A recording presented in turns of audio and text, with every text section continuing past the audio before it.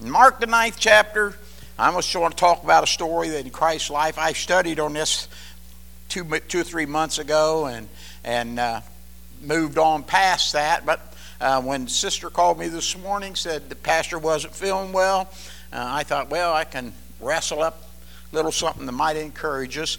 And in Mark 9:32, it says, or 33, I'm sorry, did I say 33? 33.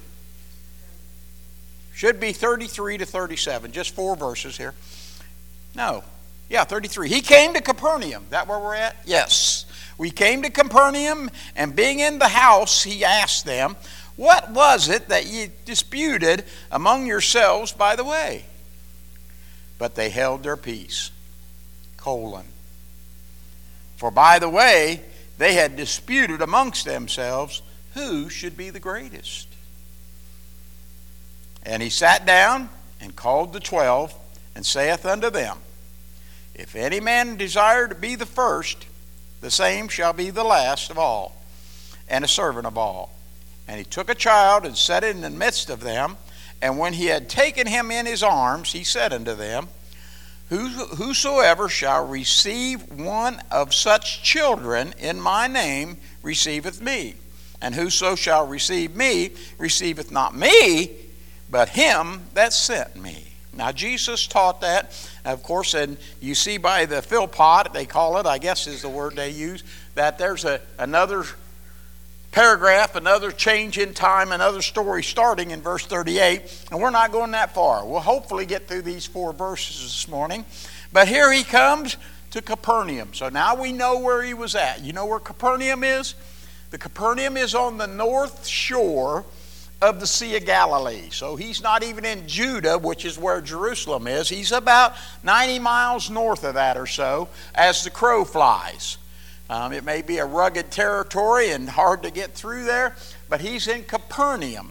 Actually, that's probably a place where a lot of rough things are happening nowadays in 2021, but he was there, and so we know where he was physically at this particular time. And it says, being in the house. The word the, did you ever, sometimes we fly over that, as Brother Scott would say, but it's the house, it says in the scripture.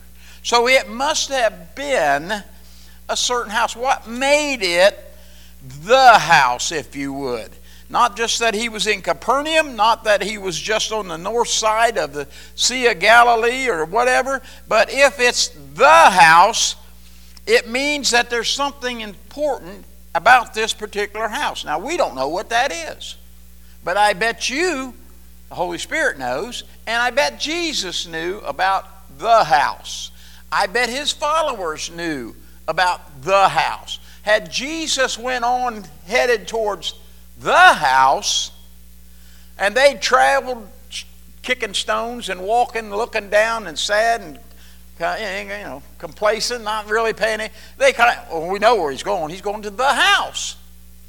We know where that is. We don't have to hang on to his hem of his garment to make sure we get there. We don't have to hold hands to make sure we're at the right house at the right time. We know where it's at.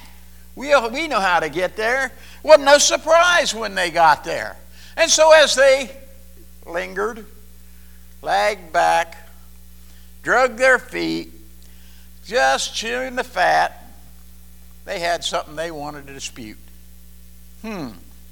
While they were disputing that, on their way to the house, when they got there, who knows what kind of house they were talking about there. I'm not so sure, but what it couldn't have been, what we might even call the house of God. They even headed to a certain house where the people in that day and time, and it was in Begin's father's home, they held church in that house from time to time.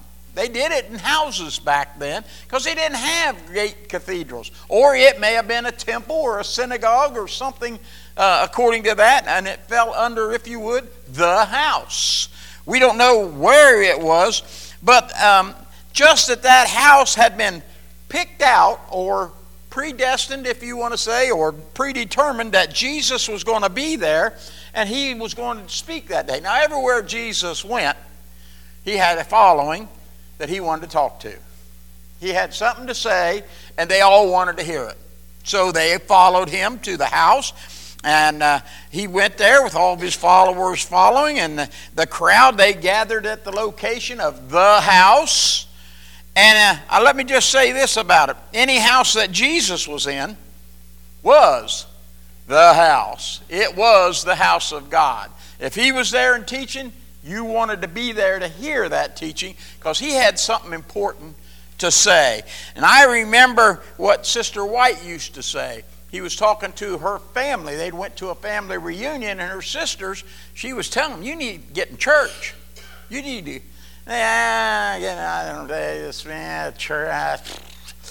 She said, well, I don't know which church to get in. There's so many, I don't know which one to get in. And her advice to him was, find the best one you can find, get in it, and make it better. If we would do that, we would make all the churches have meaning when we go there. Now that they were in the house, it's time for Jesus to speak up.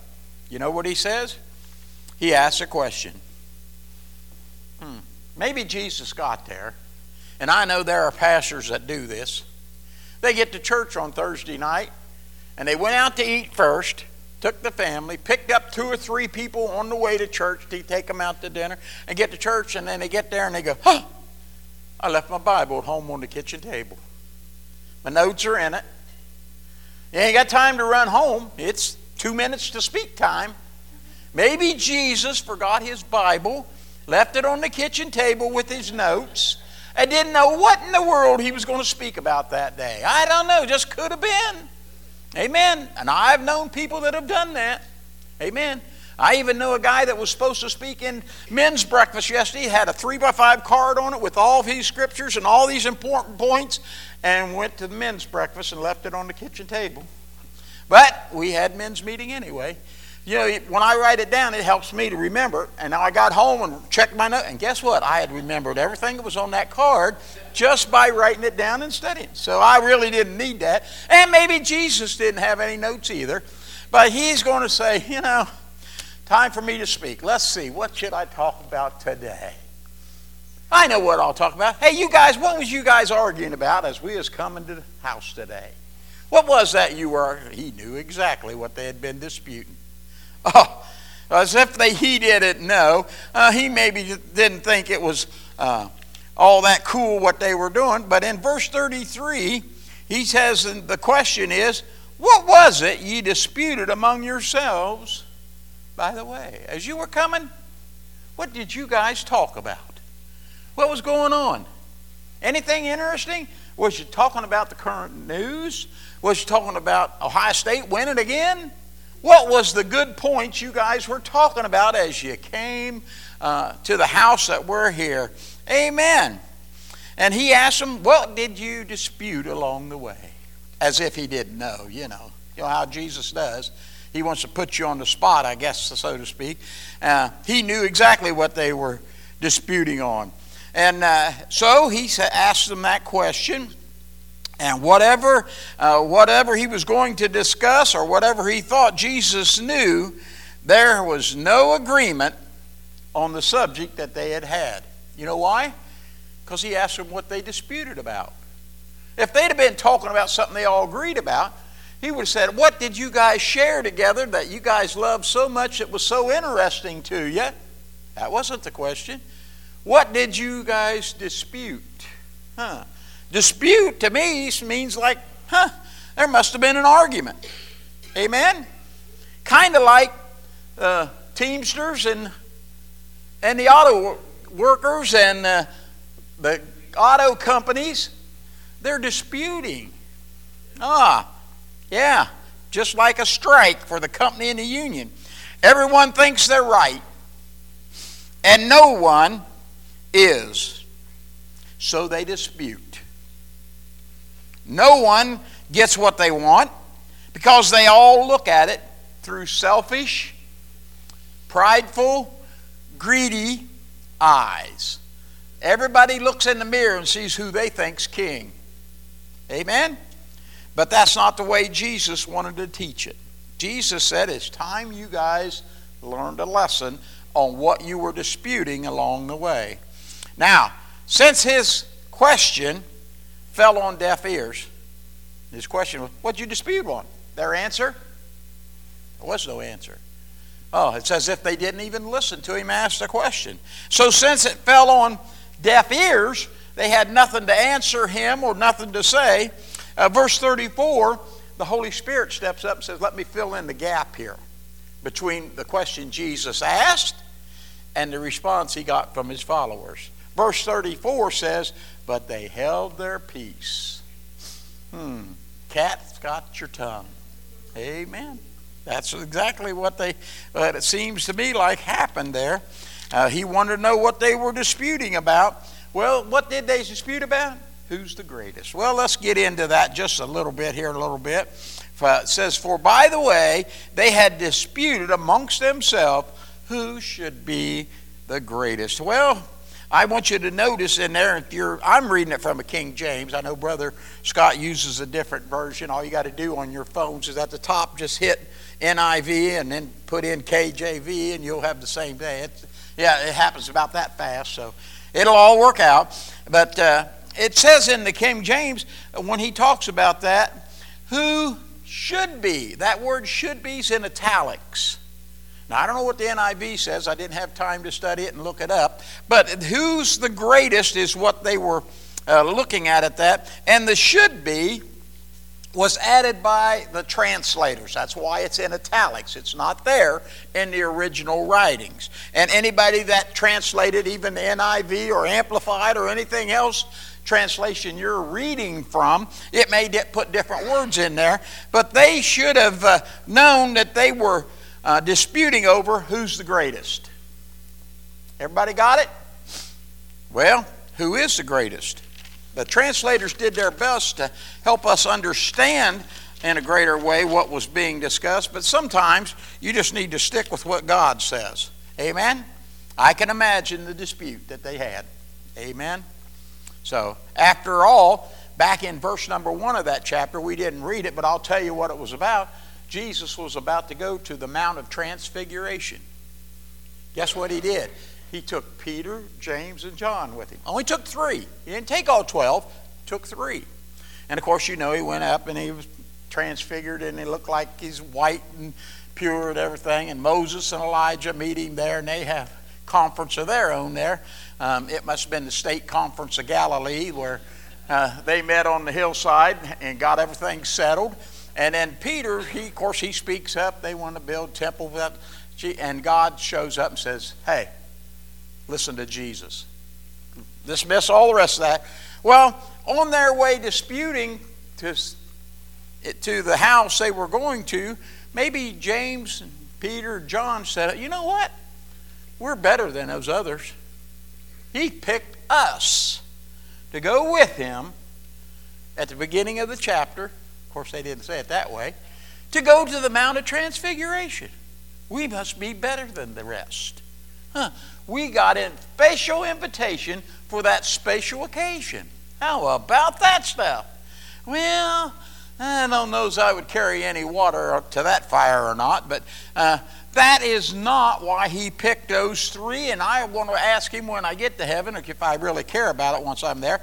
But maybe they interpreted that Jesus was thinking that they were going to be somebody special, and so he's kind of preparing them to be something special when he would call them out for that special event. The other 8, I can just see the other 8 when they come back, Peter, James, and John sitting there. Man, you guys missed it. You should have been there. I can't believe what I even saw. You guys, shame on you guys for not going. Yeah? Well, I don't know what was going on there, but I don't know.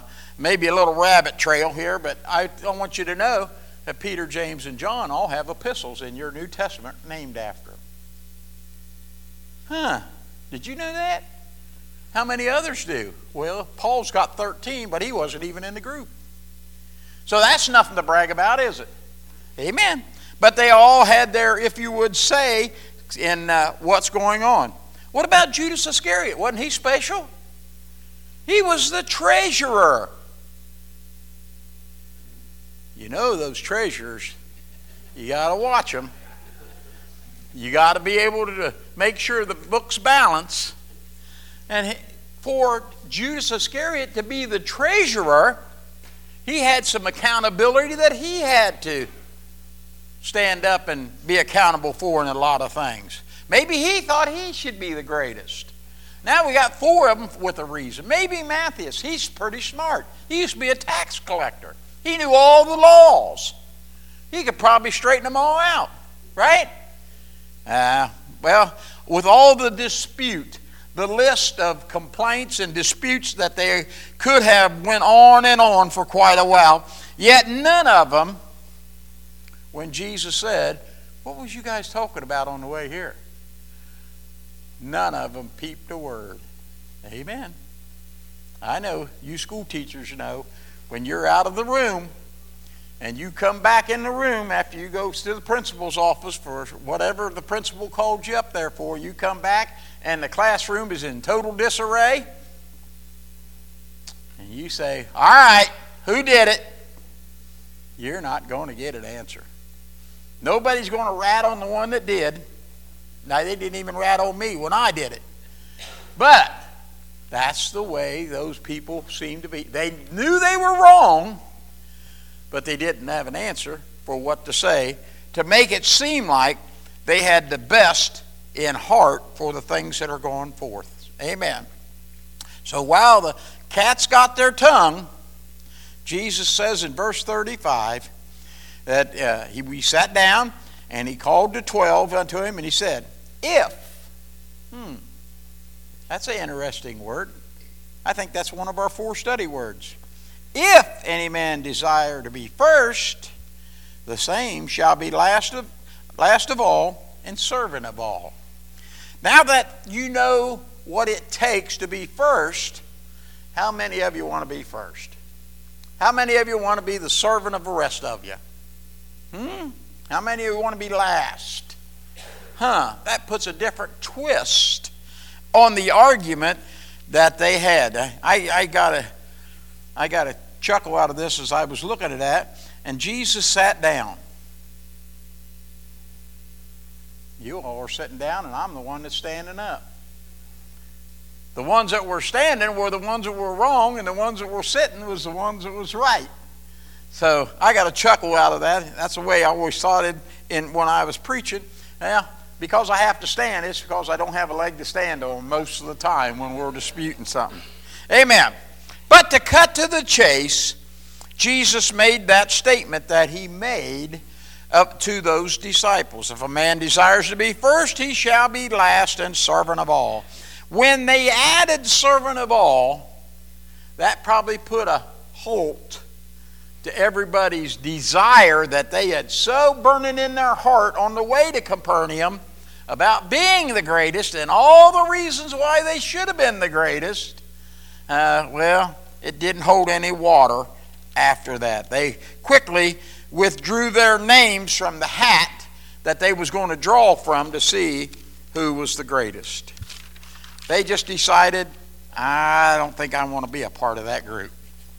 Now, I can understand the silence in the house at that point.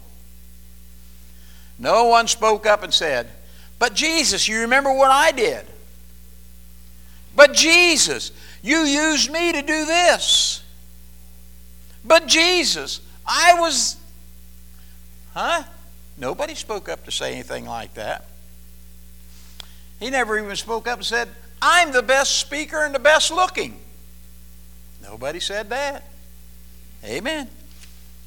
All the answers that the crowd would have given for who's the greatest are all based on pride or arrogance, and they knew better than to bring them forth in the face of Jesus as he taught in the house. Amen. But he decided, we'll settle it. So as he sat there, he took a child. How old's a child? Anybody know how old a child is? I don't know. It could be months, weeks, years. I don't know how old a child is. He took a child, put him in the midst of them, right in front of all of them. Of course, being in the midst meant this child was probably right in front of the seated Jesus, and the crowd was surrounding Jesus. So that put him right in the middle of everything. Amen? A lot of the people that wanted to hear Jesus speak had to get close because maybe they were deaf in one ear and had to get that ear turned that direction so they could hear. I know people are that way. So the ones that wanted to hear what Jesus had to say were probably crowding around, whether in front, left, right, back, as long as they were close enough to hear, that would have been good enough. And Jesus puts the little child, don't know how big that is, don't even know if it walked up on its own, or whether he held it or set it. I don't know. He put the child in the midst of them, and probably right in the front of all the crowd that was around Jesus. And what a great picture that is for all of us, to see this little child that Jesus decides to use to make this pictorial event happen to all those that were in the room around him about who's the greatest. Amen? I can picture the bewildered child there, not knowing what's going on, but he was willing to listen to Jesus because he knew who Jesus was. Everybody talked about Jesus. Why would this child even be in the house if he didn't feel safe about being there? Amen? That's why I come to church. I feel safe here. I like to listen when Jesus is speaking. And when he could have held out his arms to the child could have took off running if he would have been afraid of him. But what did he do when he held out the arms? What happens when I put out a fist walking down the hall through here? Every one of them want a fist bump. Amen. And I do that. I probably fist bumped all of them 6 or 7 times already. And I'm not done yet because we haven't dismissed yet. I'll get them again before they get out of the building. They love for somebody to pay attention to them. If it's a fist bump, or if it's a hi, if it's a pat on the back, if it's a hug, whatever it is, as long as you show love to them, that'll work. Call them by name. Everybody likes to hear their own name. Amen? So you call them by name, and they'll want to respond. Well, this little child, Jesus just held his arms out. He didn't even call his name. Doesn't sound like. Didn't say, hey, you, come here. I got some candy in my pocket. That's what Brother Beasler used to do. He'd go to church with a pocket full of candy so the kids would come around him. Amen? And he'd pass it out. Yeah. So he didn't have anything like that. All he did was held out his arms. And you can see the young child, whatever age you want to attach to a young child, make a beeline to get up in Jesus' lap and in his arms. Well, that's what the Scripture says that he did. He took him up in his arms, the Scripture says, and he said unto them, not to the child. The child already responded correctly. It's the audience around them that didn't respond very well to the subject of being the greatest, if you would. So when he took him up, we see this picture before us of a crowd, how humiliated the crowd could have been when they should have been humbled in the thought of being used by Christ. Pride tries to enter in instead. So I know there's other teachings along this line of the Scripture when Jesus used them, and a lot of preachers preach this, about the humility that was involved in this. Now, it doesn't say he wanted to humble those followers or anything in this. He did in other places. I'm using this one. And he didn't even bring in the humility, but you have to see this thing dripping with the teaching of humility and unity and love for one another that this young child had for Jesus Christ. Amen. With this picture before them and how humiliated the crowd should have been had they disputed this way, and how they must have felt when that argument was going on. Instead of saying, boy, ain't I the greatest, they should have been saying, you know what? I need to serve. I need to be, if you would, just one of the crowd. Amen. A lot of people ask me, what's your position now that you've got a new pastor? I said, well, I'm still a pastor. I'm just a pastor in the shadows. That's what I tell them. I still do weddings. I still do funerals. I still do hospital visits and pray for people. You know, that's what a pastor does. But I just don't want to be up here where I'm at. All right. But God can use us wherever we need to be. Amen? So, had they been outclassed by this young child that was in Jesus' arms? Because he had a smile on their face while the rest of them was gritting their teeth. He got us again. We messed up again. And look who the hero is. That little kid. I swear, I'm going to wait till I get him after church. I'll straighten him. Well, you don't know what they were thinking. But he just says here, whosoever shall receive one of such children in my name. Amen? He said you got to be servant of all. You know what that means? You have to even be servant to the children. Not just the ones that pay your paycheck. Not just the ones that'll pat you on the back.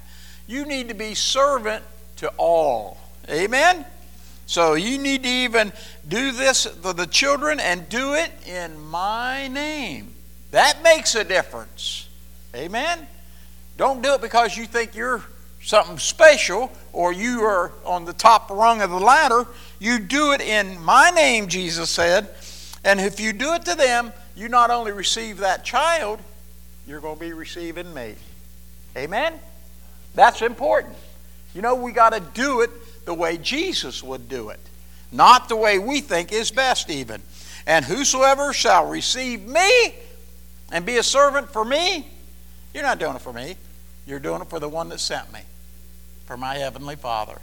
Amen? You got to do it with God as the bottom line of the actions that you're doing. If you're doing it to be noticed, you're doing it for the wrong reason.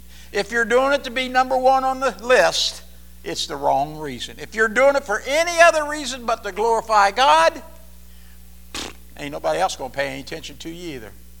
Amen. Nobody wants to see a big, proud, boastful somebody that thinks they know it all. Amen. Everybody wants to have a humble leader that's walking in the footsteps where Christ wants him to walk in glorifying his heavenly Father. Amen.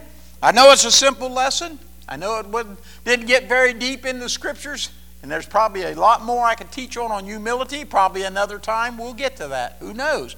Maybe Brother Scott will bring it. Who knows? That may be one of the, what's he calling them? Words of worship. Humility will be one of them maybe. So when he gets to those, follow along, learn from him. Whatever God has for us, we need to be like that little child in the arms of Christ, willing to smile, be happy, not wanting to argue, not wanting to cause trouble, not being the one that thinks they know it all, but being the young child that Jesus can use as an example of how it should be in the kingdom of God. The kingdom of God everywhere throughout the New Testament around Jesus was centered on the fact that, why don't you just be like a child? Amen? You read into that whatever you want. Children love to play. Children love to laugh. Children love to get along. Amen. You know, even if you see two of them arguing with each other, I'll tell you what, stay out of it. Let them settle it. In 15 minutes, they'll be best buddies again. The only reason they would want to fight a second time is if the parents got involved. So you stay out of it, let them settle it, and just give them guidance that we should love one another and be smiling, happy people in the arms of God. Amen? And remember, Jesus never said it'd be easy, just worth it. Amen.